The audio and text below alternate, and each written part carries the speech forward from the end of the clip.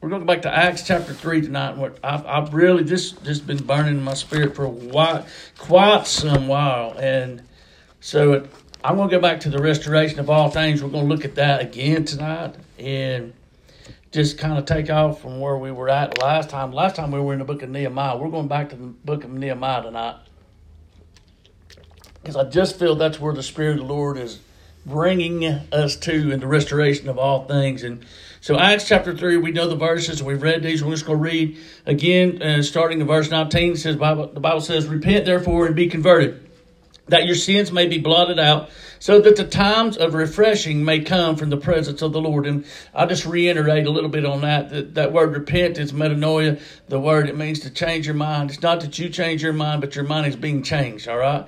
And this is by revelation of the Lord. And it says, "Be converted, that your sins may be blotted out, so that the times," the kairos is the word there, the kairos of the new breath may come from the presence of the Lord.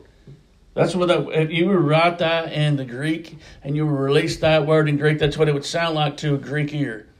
So that the kairos of the new breath shall come from the presence of the Lord. And that he may send Jesus Christ, who was preached to you before, whom heaven must receive until the times of restoration of all things, which God has spoken by the mouth of all his holy prophets since the world began. And so there's that word, and we went over that Greek word a while back, apokatastasis, and there's a couple different translations of how to pronounce that, but it essentially means the restoring or rebuilding or reconstituting and all, bringing things back into its original the original way, the original presence, or original structure. And so when I began to read that, man, all of a sudden the Spirit of the Lord took me back to Nehemiah, because Nehemiah was the restorer of the breach, a restorer of the walls, restorer of the city. And so I went back into Nehemiah, and I'm going to reiterate a little bit about this, because I think we got to really get this in our spirit. Nehemiah had a heart to see the city turned back. He had a heart to see things brought back into place. He had a heart to see things come back into the beauty that it was that it was developed in. And so the Bible says that when he saw the city, or he heard news that the city was broken down, that he completely lost all composure, just lost it before the Lord. The Bible said he went into prayer and fasting. He was not fasting. I seen somebody put something on his Facebook the other day and said they had fasted that. I don't remember what it was. They fasted so they would get something. And I was like, that's not fasting for. Fasting's to hear something. You don't fast to get, you fast to hear. And I know a lot of times that gets lost in the church world. We're going to fast till God moves. No, you fast till you hear and you move. Amen? So I begin to think about that, and about how Nehemiah's heart was to see the restoration of all things. We talked about this a little bit about this before. You're going to see what you believe. If you have, the Bible says that it's out of the abundance of the heart that the mouth speaks. It's wherever your heart's at, wherever your desires, wherever your passion is at. That's eventually what you're going to see. Daniel's passion is the reservation, and I'm believing that the Lord's already given vision of that, and he's seeing some of that come past, and it's happening even as we speak right now. We may not see it in the natural as what we're saying, but in the spiritual realm, man, it's taking place. And a lot of times we go back to that carnal mind. Oh, I've got to see it before I believe it. But in the spiritual realm, or the kingdom realm, you have to believe it before you ever see it. It's upside down and backwards from what we know. So Nehemiah had this heart, and, in chapter 1 of Nehemiah, the Bible says, he went, he began to beg the Lord. He began to ask the Lord, what do we do? He said, I know you've done things just greater than this before. And he comes into the Lord with great supplication, and just he was just throwing himself to God and saying, listen, I'm the man. I don't know. We just need to fix this thing. And, and I believe that's what it takes in a city, and that's what it takes in a nation, for a bunch of hungry people to get together and say, say, you know what? We're not going to stand here and let this thing look like this anymore. We're not going to sit back and sit in our pews and sit in in a church realm, and we're not going to do this. So you know what happens when you do that? You go anger everybody out there that's lazy. Amen. Because what happens is when you go do something and you're really burning after something, it makes people feel like, oh wow, I'm not where they are, and they get mad. They get and we'll see this later on in Nehemiah. This was happening to him, but it goes on and he prays to the Lord. He said, let your ear be attentive to the prayer of your servant. He was saying, Lord, you need to hear my needs. And the Lord was hearing him. And he finishes chapter 1 with, for I was the king's cupbearer. He says, listen, I'm nobody. But he didn't understand that the cupbearer carried a great significance, because he's actually the one that kept the king alive. Amen? Because he's the one that drank the drink before the king got it to make sure that it wasn't poison. So he had a very good relationship with the king, because I'm going to go ahead and tell you right now, if you got a cupbearer, you better trust your cupbearer. All right? So in Nehemiah, he goes before the Lord and goes before the king, and here he is, and he was serving the king, and we're going to chapter 2. This is kind of where I want to launch at tonight. The Bible says, and it came to pass in the month of Nisan, in the 20th year of King Artaxerxes, when wine was before him, that I took the wine, and I gave it to the king. Now I had never been sad in his presence before.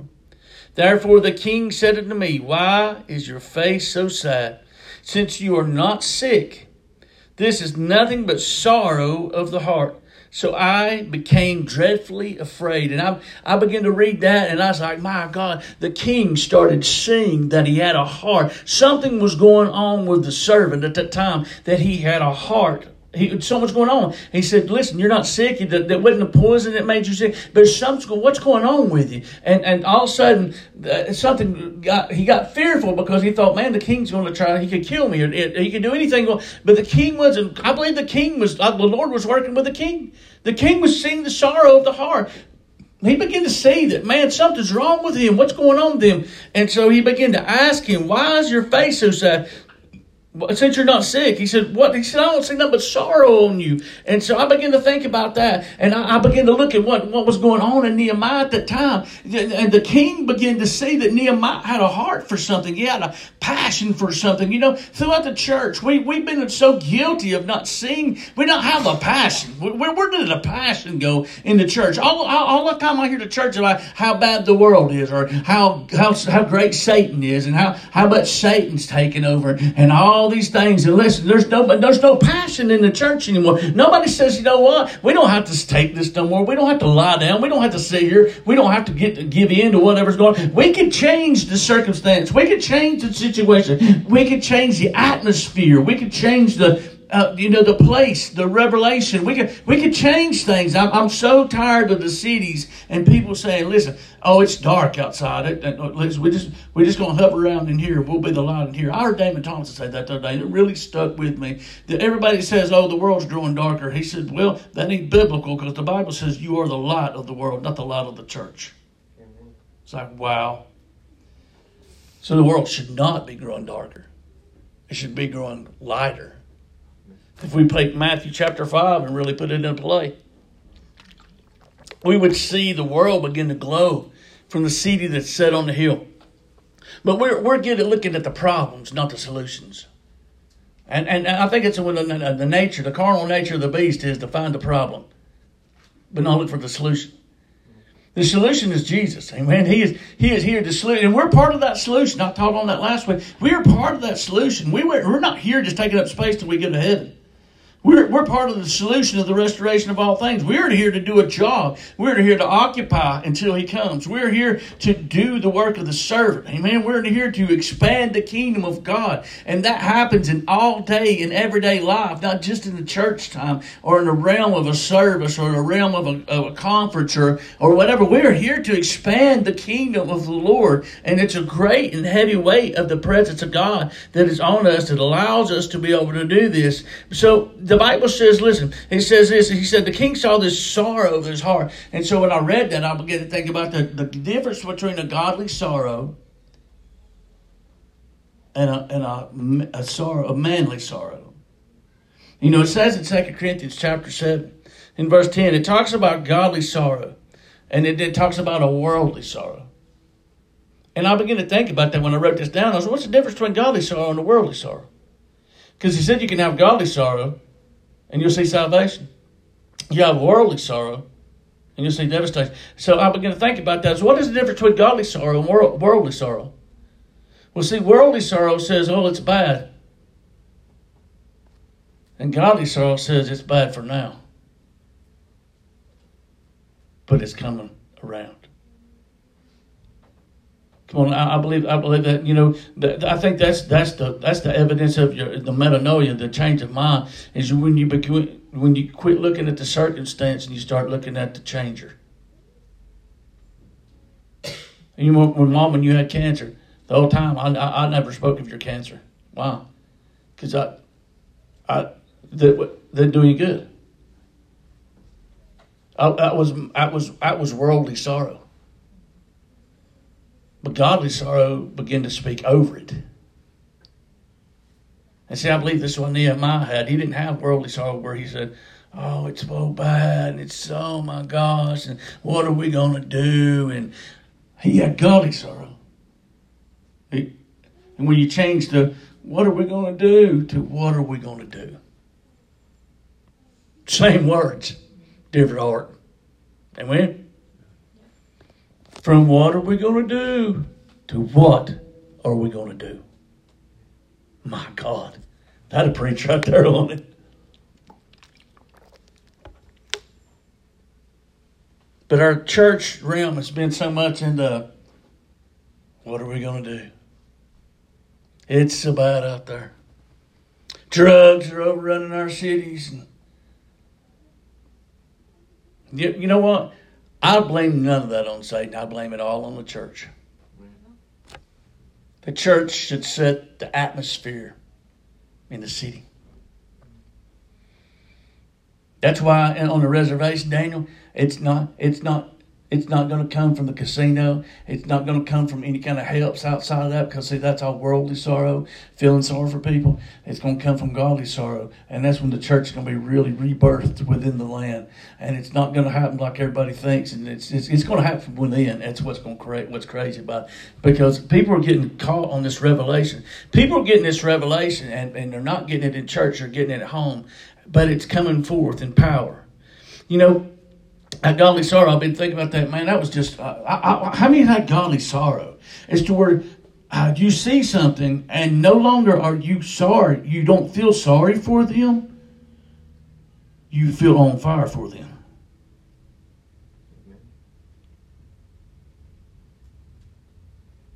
That's what it takes to see things change, to see the restoration of all things. It takes somebody with a heart, some people with a heart that are tired of looking at the devastation.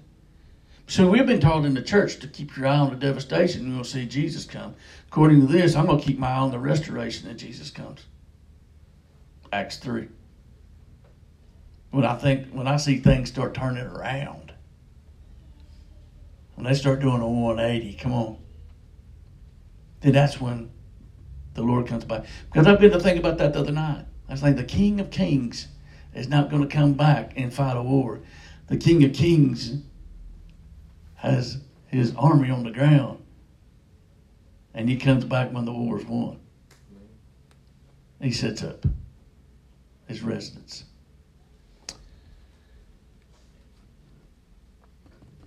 So he said, why is your face sad since you're not sick? This is nothing but sorrow of the heart. So I became dreadfully afraid and said to the king, may the king live forever. Where you heard that verse at? Daniel. Because he's bringing honor back to the king. When you bring honor back to the king, honor is birthed from the king. May the king live forever. Why should my face not be sad when the city, the place of my father's tombs, lies in waste, and its gates are burned with fire? And so your mind's the king. He said, listen, I've got a reason to be sad, king. I'm in the middle of a place that doesn't look like it used to. You know what? That's burning in my heart. Is I'm in the middle of a place right now that doesn't look like it used to. Listen, when you've had a taste of the garden, you will not. Listen, you'll refuse anything but the garden.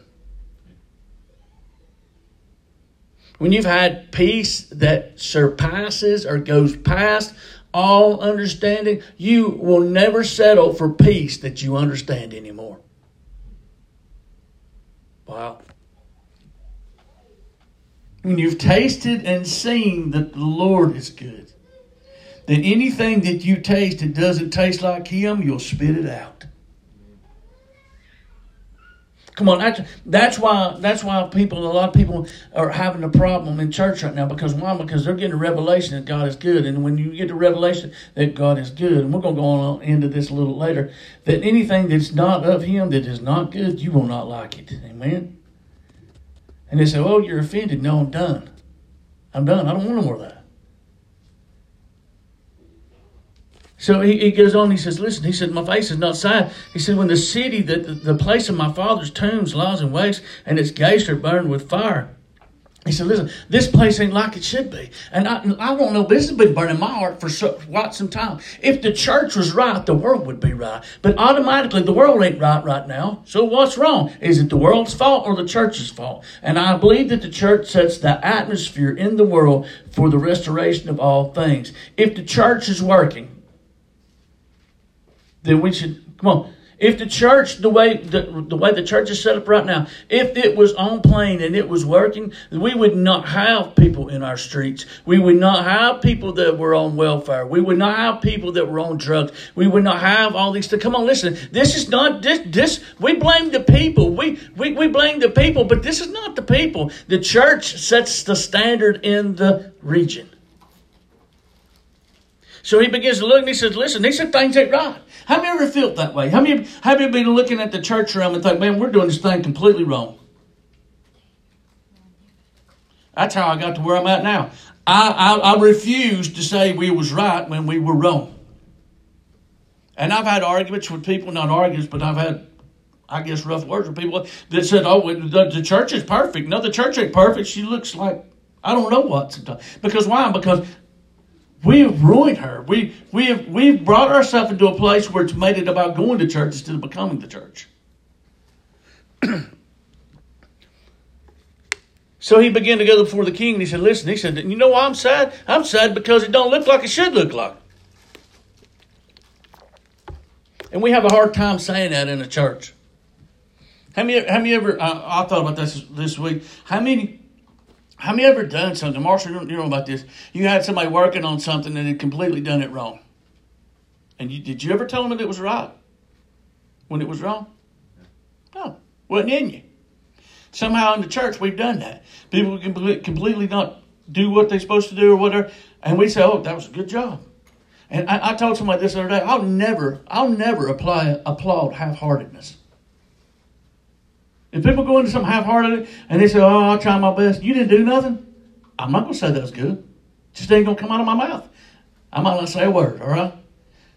Or I might say a word, according to how close we are. But we got good at that. And we started doing that to ourselves.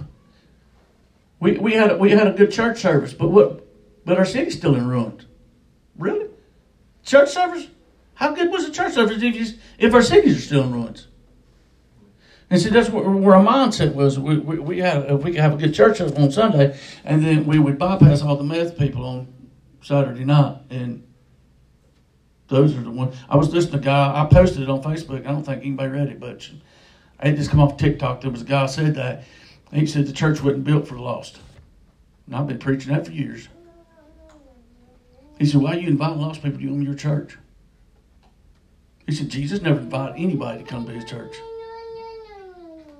Paul never invited nobody to come to his church.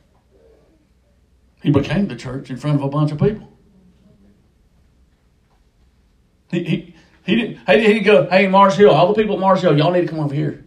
Go to my church. No, he was standing on top of Mars Hill. He went to the Mars Hill. He became the church at Mars Hill. The reason we don't claim the unknown God at Mars Hill is because we can't become the church at Mars Hill. We want Mars Hill to come to our church. If you don't know that story, go back and read it in the book of Acts. So then the king said to me, he said, what do you request? He said, what do you want? You know, I believe the Lord said that to the church or told us a lot of times. Said, what do y'all want? Well, we didn't even know what we wanted. We said, well, we'll take this. No, what do you want? What do you want to see? What do you want to see? What do you want to see in the land? What do you want? He asked him. The king asked him. He said, "What do you want to see?" And here's what his answer was. I love this answer because the Bible didn't say that he told him what he wanted to see. He said, "So I prayed to God." He said, he said, "What do you want to see?" So he said, "I prayed to God." That's exactly what it says. It says, the king asked, he said, "What do you request?" He said, "So I prayed to God in heaven." Because, see, he didn't even want it. He didn't even want what he wanted. He wanted what God wanted.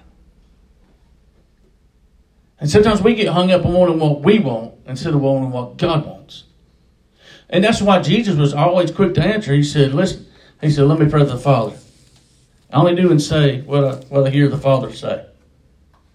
Because why? Because I ultimately want to do His will. I want to be in His Word. I want to be where He wants. And ultimately, we know that God wants to restore things, but we want to know how He wants to restore things. Amen. So he asked him. He said, "Listen." He said, "What do you request?" He said, "So I prayed to God in heaven." And this is. I read that and I was like, "My God, this is the power." He wanted to do what God wanted him to do, not just do what he wanted to do. He didn't want to just do things to do things. How are you tired of doing things to do things? I want to do things that are correlated with what the Father said. And so he began to say this, and he said, "What do you request?" And so he prayed to the Lord, and I believe the Lord answered. He said, "What do you want to do?" The Lord already knew what he wanted to do, but he asked him anyway. Because I believe he wanted to hear it from God or hear it from the Father. And he said to the king, he said, "If it pleases the king, and if your servant has found favor in your sight, I ask that you send me to Judah, to the city of my father's tombs, that I may rebuild it." And I began to read that, and I was like, wow. He said, "Here's what I want. I want you to send me." You know what we pray? "Lord, fix it. God, come down and heal our city. God, change it. Change our nation, Lord." But what if we humbled ourselves and said, "Send me, God"? Isaiah said that. He said, "Who am I?" He said, "Here I am, Lord, send me." He said, "Send me." He said, and see, that word is an apostolic word. I believe really when people think, I love it when people say they're apostolic, but they want to send people, but they never want to be sent. They never want to go. They want to never do. It's always somebody else doing. All right. But he said, "I want you to send me." He said, "If it pleases you, send me. Send me." He said, "I will rebuild this city." And man, I thought, what a task. He didn't say, "I'm going to go build parts of it." He didn't say, "Send me and I'll get my gate." He said, "I'm going to go rebuild this whole thing." He was looking at a city. I'm not talking about a house. He wasn't looking at a little shack and said, "Hey, I'll go fix that." He was looking at a city.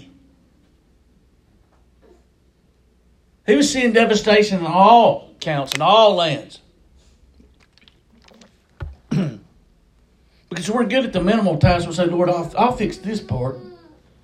But what if you said, what if we looked at the nation and said, "You know what, God, just send me to the nation"?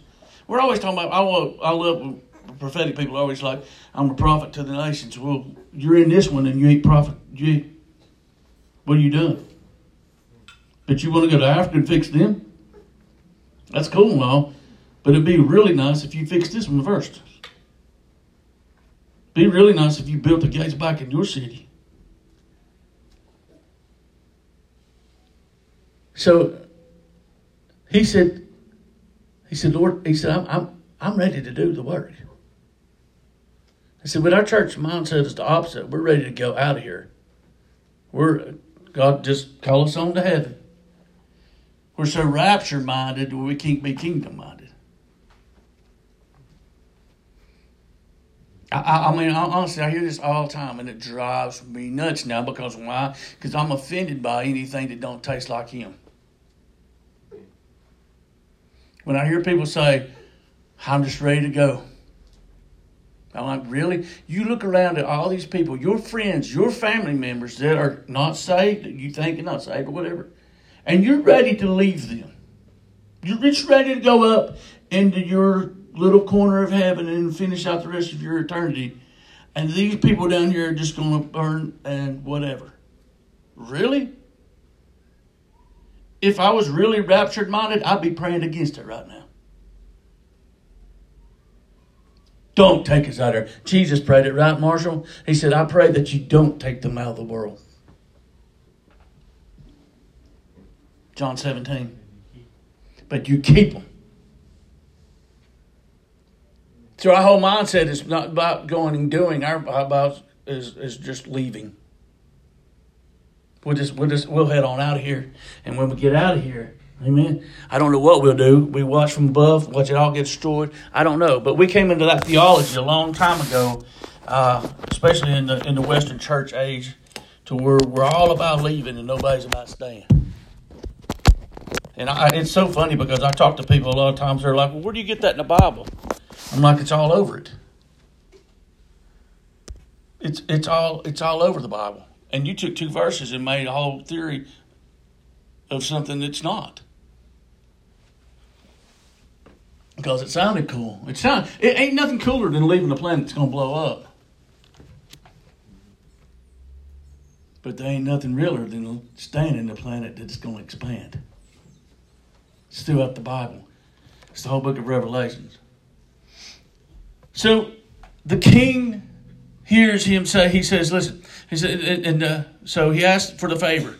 And the king said to me, the queen also said by his side, listen, every good king's got a good queen, right? Amen.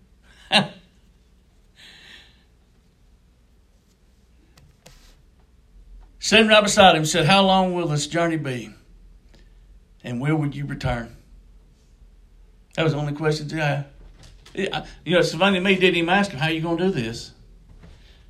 How are you going to rebuild this? You know, if I was going to tell like church leadership and I was like, you know what, I'm going to rebuild this whole city. They'd be like, there ain't no way. How are you going to do that?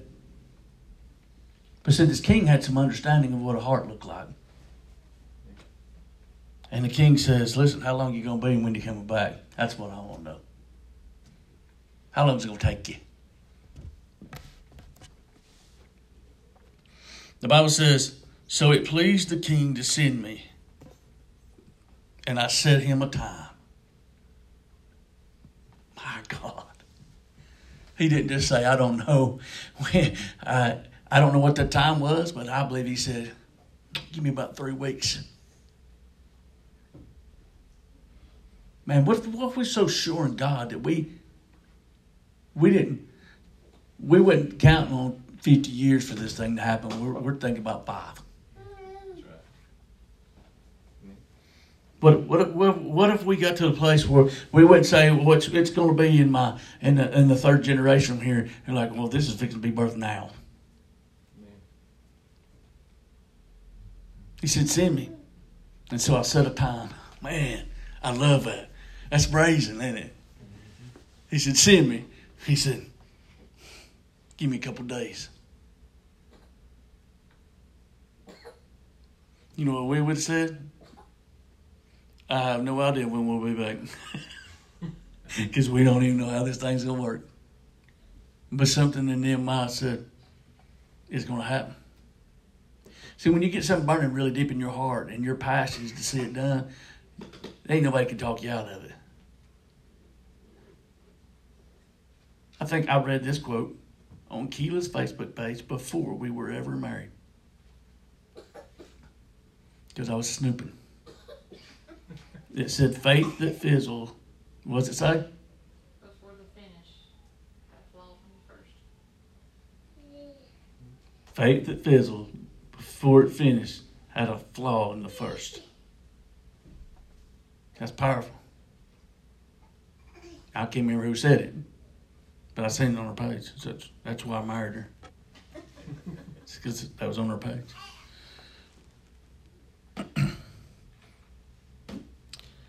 Listen, and then he keeps talking to the king here. He says, furthermore, I said to the king, listen, he's not just going to say, hey, listen, I'm going to go. He said, I got some more conditions about you sending me. He said, if it pleases the king, he said, I want you to write me some letters. And we talked about this a couple times ago. Write me letters to be given to me for the governors of the region beyond the river, that they must permit me to pass through till I come to Judah. And so here he is. He said, listen, I'm going to be back in 3 weeks, but I'm going to need some letters.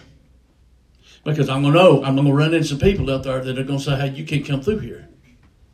He said, but if I got letters, if I got a letter from you, if I got a seal from you, if I got a stamp on it that they know that it comes from you, he said, they're going to let me through. And we talked about this a few weeks ago about the being sealed in the Holy Spirit.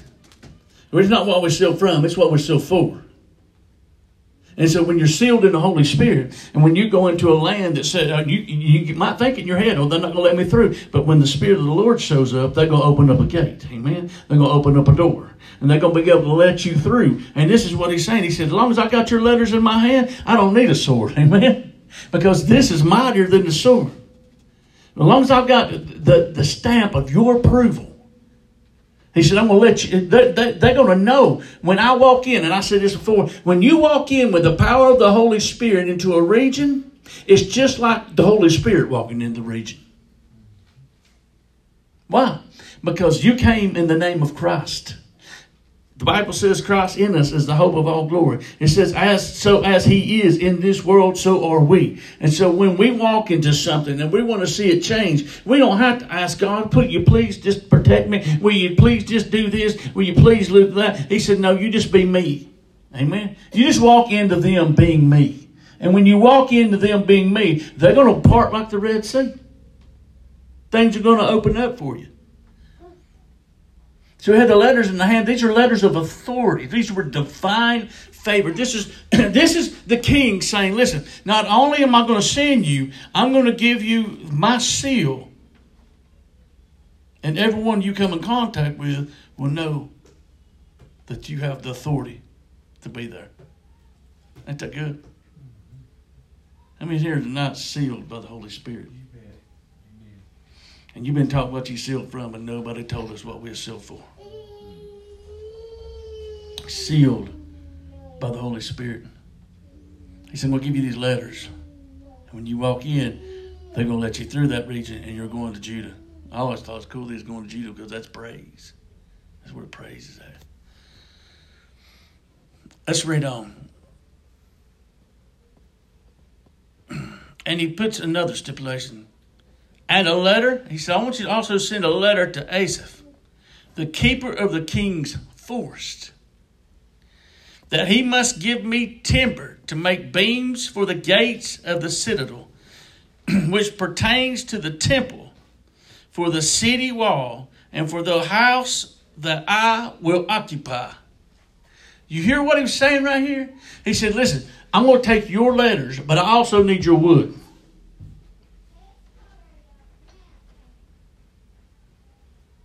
So I want you to send a letter to Asaph. I want you to send him a letter. And I want you to let him know that I'm going to come by there today and we're going to get me a big load of wood because we're going to rebuild some city wall gates. We're going to build some things. We need some timber. Listen, when you're on a mission from the king, it's okay to ask the king for provisions. I always thought it was cool. He's not only said that, he said, and the house that I'm going to occupy. He said, because while I'm there, I'm going to build me a house. And that's where I'm going to start to rule. That's where things are going to come forward. That's how this city is going to be built. Because I'm going to go ahead and tell you right now, you can't rebuild a city by running through it. You rebuild a city by sitting in it. you take up a residence. You know why? Because if he'd have come in there and tried to rebuild this city, everybody around him would have thought him just to be a pioneer just passing through. They would have never took him for his word. But when he comes up and he sets his residence, he builds him a house. He said, I'm staying here till the city's rebuilt. Then everybody's like, oh man, he's serious. He's going to build this thing.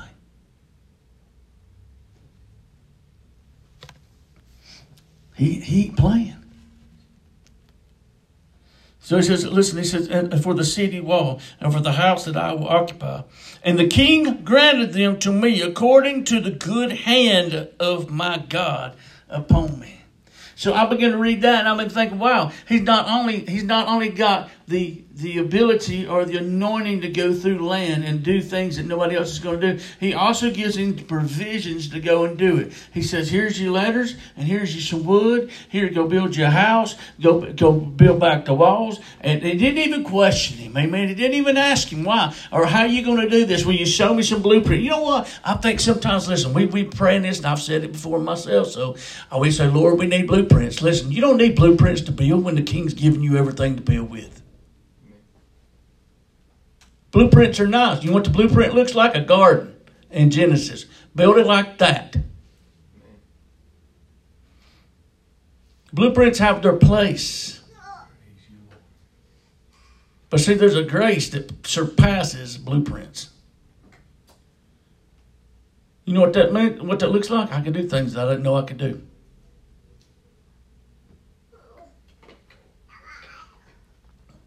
Everybody's relying on what they know instead of what they don't know. Amen. I think about that a lot of times. Where's the I can't girl at? She's not in here anymore.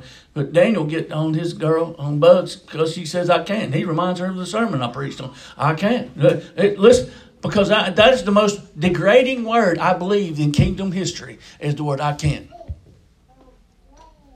What if Nehemiah would have said, I can't go, God. Find you somebody else. I don't even know if Nehemiah knew that he could. But I knew Nehemiah knew that he was called. It's greater to know that you're called than that you can. And when you know you're called, then you can. That's the problem. We're relying on can I and not called I. So we're making every excuse in the world about why we can't do this and why we can't do that and I can't do this and I'm just not a good sociable person. You know what? I'm going to go ahead and tell you right now. I'm going to pray. If somebody else tells me that I ain't good at talking to people, you know what I'm praying for? That God gives them the tongue that they can't shut up. Because I always hate that when people, well, I can't speak. But really? You can't speak? Well, you be like Moses and get you an Aaron or something. I don't know what you're going to do something. I mean, because it's a cop out. I mean, I tried that cop out before. I remember one time somebody, when I was really young, somebody asked me, said, will you come teach Bible school at our church? I was like, I can't. That's exactly what I said. You know what the Lord did? He kicked me like for an hour in the service one time. You know, the Bible says that Saul kicked against the pricks. This is the Lord kicking me against the pricks. He said, really? You can't? You can't? You can't? That's all I hear from you. I can't. I can't. That's all I hear. You can't. You can't. I can't. I won't. I don't know how. Listen, what? That should never be in our vocabulary. And then I'm learning that more and more. I'm saying yes to things I didn't know I could do. I remember one time, Marshall, when I was younger, I had a job. You know, I switched jobs frequently when I was young because I just went where the money was. I'm very loyal to people, okay? I mean, like, if somebody's paying $1 more, I'm going there. So I remember I went to this job and they asked me, they said, can you run this? It was a big front end loader, big Trojan front end loader from 1950. I don't know. And they said, can you run this? I said, yes, sir. Never seen one. Never seen one. So what did I do? I said, he said, well, you're going to start Monday. I said, well, can I have the keys to it? They're like, yeah. So I got the keys. I show up 2 hours early, Monday morning. Start at 7 o'clock. I'm there at 5. I'm running that. I fired her up, got her in, figured out what this button done, that button done, figured out how to make a stop. Within 2 weeks, I was running like everybody there. Did I lie? No, I was just going to get the job. Amen. You wasn't going to talk me out of it. But I think that's what it takes sometimes. You know, we talk ourselves. How many of you talk yourself out of more junk than you could ever really think of yourself? We're good at that. I don't know how I got off on that. But I love this, what he says. He said, and the king saw the goodness of the hand of God upon me.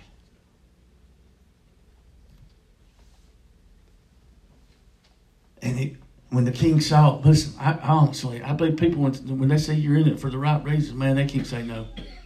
They're going to have to send the provisions. And, you know, and I think the Lord's the same way. I think when the Lord sees your heart in the right spot, he can't say no. He's just going to say go.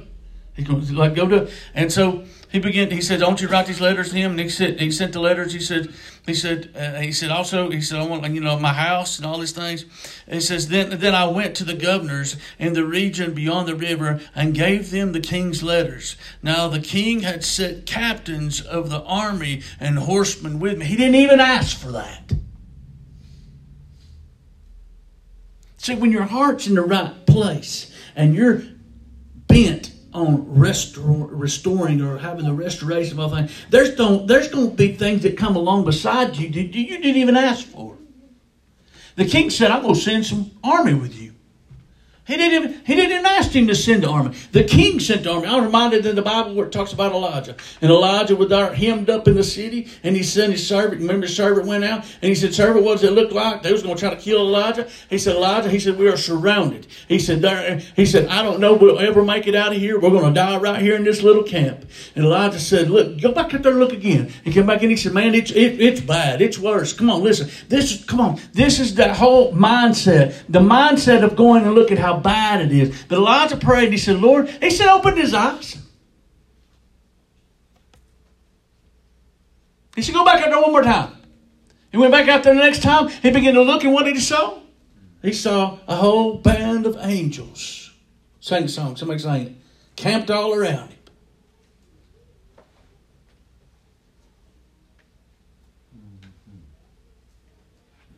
Come on, listen. This is what Nehemiah had. Nehemiah had a whole band of people that were going to protect him. People that were on his side he didn't even ask for. Elijah told him, he said, "Open his eyes." The Lord opened the servant's eyes. The servant sees the band of angels. Elijah and them come out of there. He blinds the enemy. Elijah and them go around him. The kings want to kill him. Elijah said, "No, let's feed them." I preached a message on that one time. I said, I don't remember where I was at, but I was like, the ones that are after you, you're eventually going to lead. And you're going to feed. He said, the hand of the Lord was upon him. Then he went to the governors and the region before, and the king had sent his captain of the host of the Lord of armies with him. Amen. It was a heavenly host. You ever noticed it? Whenever there was something spectacular happened in the Bible, that angels showed up, the heavenly host came. Amen. The Lord was always, the announcement of the birth of Jesus, there's a whole band of angels camped all around him. Amen. So at the tomb, what did they see? The angels. I preached a message years ago on that. I followed those angels all the way up from the book of Genesis, all the way through the book of Revelations in a message. There's the ones that were guarding the tree, the way of the tree of life. They were found at the tomb. They announced his coming. They announced his going. They were there when Joshua set his foot in the land of Jericho. The heavenly host. And now let's go on. We'll finish up right here. So Nehemiah got the heart to rebuild and restore. He's starting to get all the things together, get all the things the king has been giving him, all these things. He said, here's my ability, here's my anointing. Here's my wood. Go build this. Go here's your house. Here's you some armies to go with you.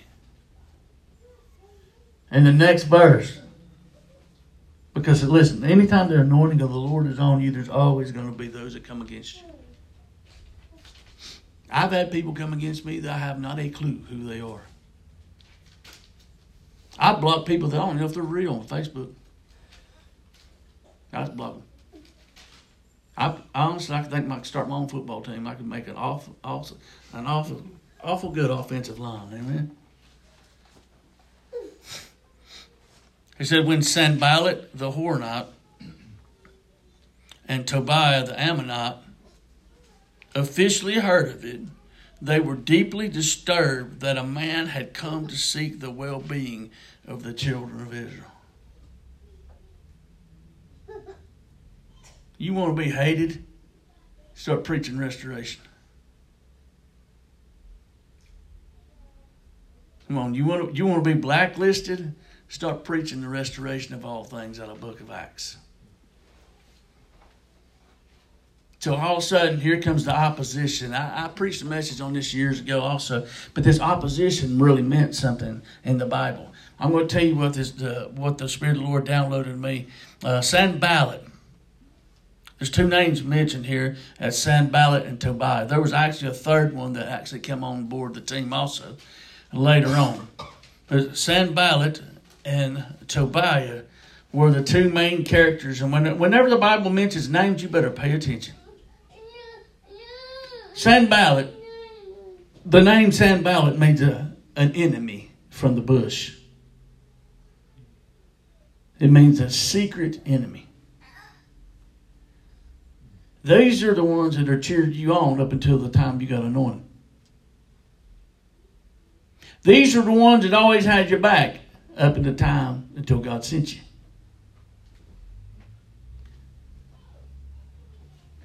These are the ones that said, yeah, use them, Lord, until the Lord used you. And now they're mad. And Tobiah actually means that Yahweh is good or God is good. But these are the ones that preach God is good, but they know Him is good, but they never know Him as good. And you know how I know that? Because if Tobiah had any spiritual sense in him at all, when he saw that this man had a heart to rebuild the city, he should have been on board with him. But you can't preach God is good and then allow destruction to come. What am I saying about that? People preach God is good, but they never see Him as good. They say, oh, God's going to judge this world, and He's going to judge all of us. He's going to judge us with something called righteous judgment. That's good judgment. I don't know what that looks like or how to explain it, but I know righteous good judgment means it's in the right standing. Amen? So here comes Sanballat and here comes Tobiah. Every time, you can mark this down, and you can probably write this down. You could probably write a book on this. Every time the Lord has anointed you to do something, you had the Sanballats and the Tobiahs to come out. The Sanballats come out of the woodwork. The Tobiahs come out of what seemed to be good, but preached bad. That's why the restoration of all things is so hard for the church to hear, is because most of them are Sanballats or Tobiahs. They're waiting to attack anything that God's doing. And then they'll call anything that's bad, God done it. I remember back when Texas was flooded. And I had these idiots, I'll say that's the way I feel, on my Facebook saying that God is judging Texas. I'm thinking, why did God just pull Texas out? What did Texas do to God? And see, those are the people that preach God is good. But yet He's judging Texas. And then I saw that, I don't know if it was there or around about the same time, where there was nursing homes that were flooded. And people were drowning in these nursing homes. I'm like, so your good God just went and judged the nursing home. It's because we preach this good. we preach God as good. We preach God is good. We never know that He is good. We preach a message that is really counterproductive to bringing the lost to Christ. Because I'm going to go ahead and tell you right now, if you tell me that God's judged Texas by drowning people in nursing homes, I'd probably say that some of them were probably saved good people. And somebody's grandma. I don't know if I want to be a part of that band. Amen? You ain't going to convince me to jump on that. Why? Because that ain't good. The Bible says it's the goodness of God that leads men into a changed mind. The goodness of God. And it's not Him that He's being good, it's that He is good. So I know people think, well, oh, God has to judge like that. Well, no, God's with the Holy Spirit. We're living in the age of grace that's going to continue throughout eternity, where we're led by the Holy Spirit. And I know a lot of people say, well, God done that. You know, you done that. I put that on my Facebook the other day. We blame God and we blame the devil for about everything we do. We say, and this happens in the church. So something can happen to you. Somebody's going to say, well, you know what? You're not doing what you're supposed to do, so He's whooping you. Or they'll say, you're doing what you're supposed to do, so that's why the devil's attacking you. So you're lost either way. Either way. No matter what happens, it's either God or the devil, but it's just going to happen. What about sowing and reaping? What about you done that? You stuck your finger in there and you slammed the door on it. If you had to stuck your finger, you wouldn't slam the door on it. But we're going to blame it on God. Well, God, I'm having a bad day today because the devil just all over me. No. That's not how the restoration of all things happen. The restoration of all things happen when you quit taking your eyes off what you think happens and start looking at what's really happening and saying, you know what? Maybe I'll not do it that way again. Maybe I'm going to try a different route. Let's all stand tonight, amen.